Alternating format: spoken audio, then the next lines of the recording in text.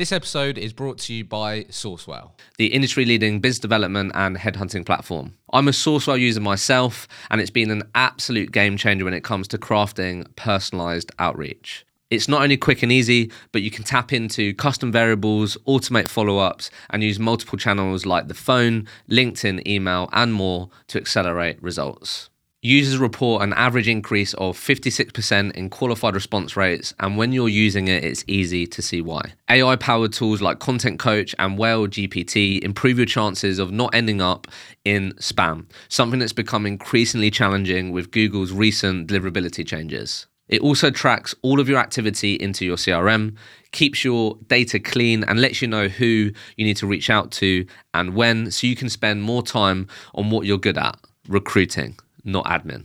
So if you're serious about being the best at what you do, join me and thousands of recruiters who have chosen Sourcewell to revolutionize their outreach approach. Book a demo with Sourcewell and mention the Recruitment Mentors podcast to enjoy an extra 50 phone and 50 email credits per user. And this exclusive offer will save you circa £500 and more, and it's only available until March the 31st. So you can click the link in the episode description, or you can head to sourcewell.com/demo. This episode is brought to you by Firefish, the recruitment CRM that accelerates data-driven growth. They have just released their 2024 recruitment agency report. Based on insights from over 200 agency leaders, the report offers unbelievable insights into forecasts for the year ahead, enabling you to refine your strategy based on data rather than intuition. Here are some of the stats I personally found interesting from the report. Although industry optimism has declined for the third year in a row, growth signals remain positive, with 84% of agency leaders expecting year-on-year sales growth this year. 47% of agency leaders plan to use a contingency recruitment model in 2024, and 70% of agencies plan to use social sourcing as their main candidate attraction strategy in 2024. You can access your free copy of the report and start making data-driven decisions about your business by clicking the link in the show notes. And whilst you're there, if you wanted to check out how Firefish could help your business grow this year, they very kindly offered a unique offer to our community, the Recruitment Mentors podcast, that's going to save you up to £1,000. And this offer is only available until March the 31st. You can click the link in the episode description, and you can also head to firefishsoftware.com/RMP.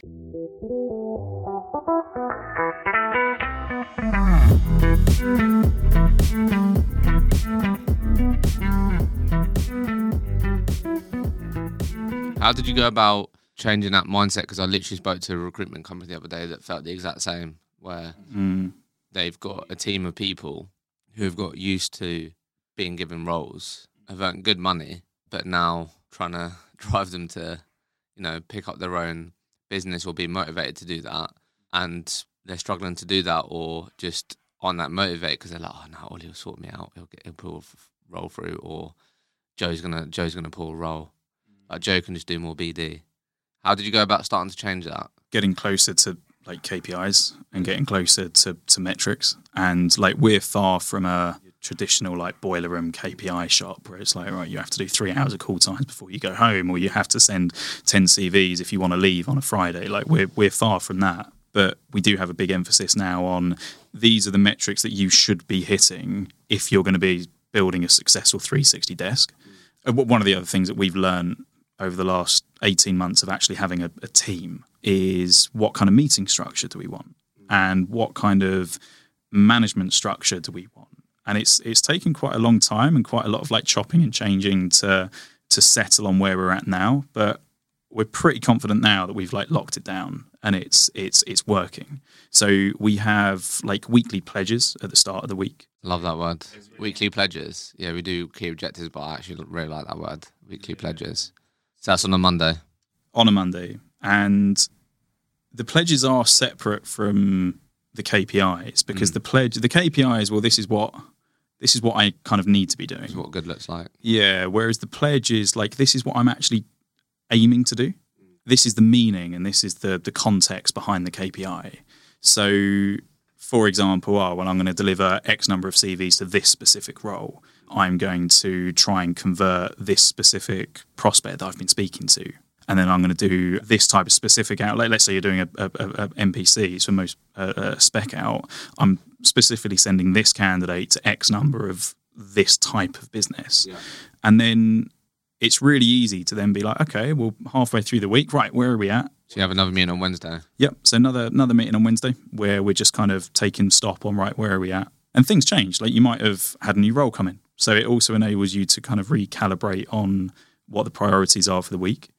And then on a Friday, it's then a case of there's 20% left of the week, right? Like still an important day. It's right, what have we got left to do? So let's make sure we drive that forward. And we literally, since we've kind of locked in on that structure, there's been such a difference in the team. And also in terms of them feeling a bit more ownership and a bit more responsibility over the pledges, which in turn help achieve the KPIs. I really love that. We do something similar. It's taken from this podcast, to be fair. Weekly key objectives on the Monday, a Wednesday pit stop session, how are we on track with things, and then Friday don't have a meeting, but very much sort of communicate in the morning. When do you do like the more management stuff as well in terms of one-on-ones, these types of things? Do you do that weekly or? So we do one-on-ones. So I tend to do the one-on-ones, which is straight after the morning kickoff, the Monday kickoff meeting. We always do a one-to-one. So that's then much more around, well, what do you actually, because you don't want to be sitting on a team meeting listening to someone else's incredibly detailed, granular plan, which if you've got a reasonable sized team, like you're sitting there for an hour and only like 10% of the meeting's relevant to you, so you've switched off. So we try and keep the team kickoffs like very much short to the point, and then the one-on-ones go into much more detail of like what do you need to do, and what do you need from me, and what do you need from Joe to enable you to do that. So we found that works as well. But it's been a lot of chopping and changing, and it's definitely created some. Up until the last couple of months, it's definitely created some kind of inconsistency, because it's probably like, oh, fuck, Joe and Ollie have another great idea on how to do our weekly structure. But they're so impactful when you get those right. Yeah, and I feel we're there now. It's just taking a bit of time. But we came from a business where there was nothing. Like there was a Monday meeting, like 8 a.m. on a Monday, where we talk about activity, and that was it. We've been learning all of this as we go. Like we're not like, I mean, was it Sam Perry from Salt or Soda? You had him on. Oh, Ollie Perry. Yeah. Ollie Perry, yeah, that's it. Like their structure's great, and we took a lot from that in terms of actually, do you know what, the structure that we're now creating actually seems aligned with what a really successful business is doing. So it gave a bit of confidence in terms of actually, I think we've got it right now. It's just about like we're talking about driving performance, right? And there's got to be that element of people having autonomy and wanting to, achieve the performance, and then from a leadership management perspective, holding people account or having ways of holding them accountable, whilst also then having systems in place in the business to help these people to perform better, right? And one of them is getting people set up for the week, helping them understand what their priorities are, these things.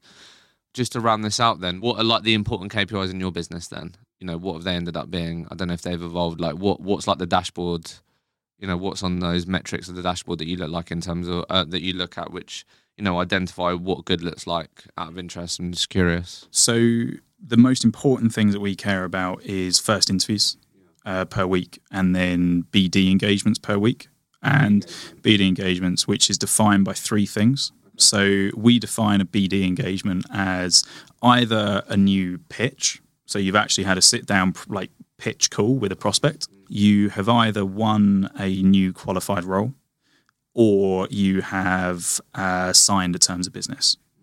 So what that means, and the reason we've done it as two, is really you should always be aiming to have one pitch per week. But if you're sitting there on a Thursday or a Friday and you're like, oh, I've not been able to do any successful BD, you can still go back through and you can chase all of the people that have outstanding terms that for whatever reason haven't got back to you. So you've got an opportunity to still achieve it there. But you've also got an opportunity to go back through all of your existing managers, all of your existing client base, and potentially pick up a role. So we thought it's unrealistic to have just two pitches per week, because if it's the end of the week, you probably can't immediately get a proper BD pitch. but you can spend an hour calling all of your existing clients and you can win a role. So we're still making it achievable towards the end of the week with minimal time left. So BD engagements and first interviews. And then we measure loads of other stuff, obviously, but you see those as like the lead domino to getting towards the outcomes. Absolutely. If you're consistently doing what we target it as a minimum of 3 in our market, that's fine for us. A minimum of 3 first interviews on qualified roles per week. Like you're doing deals.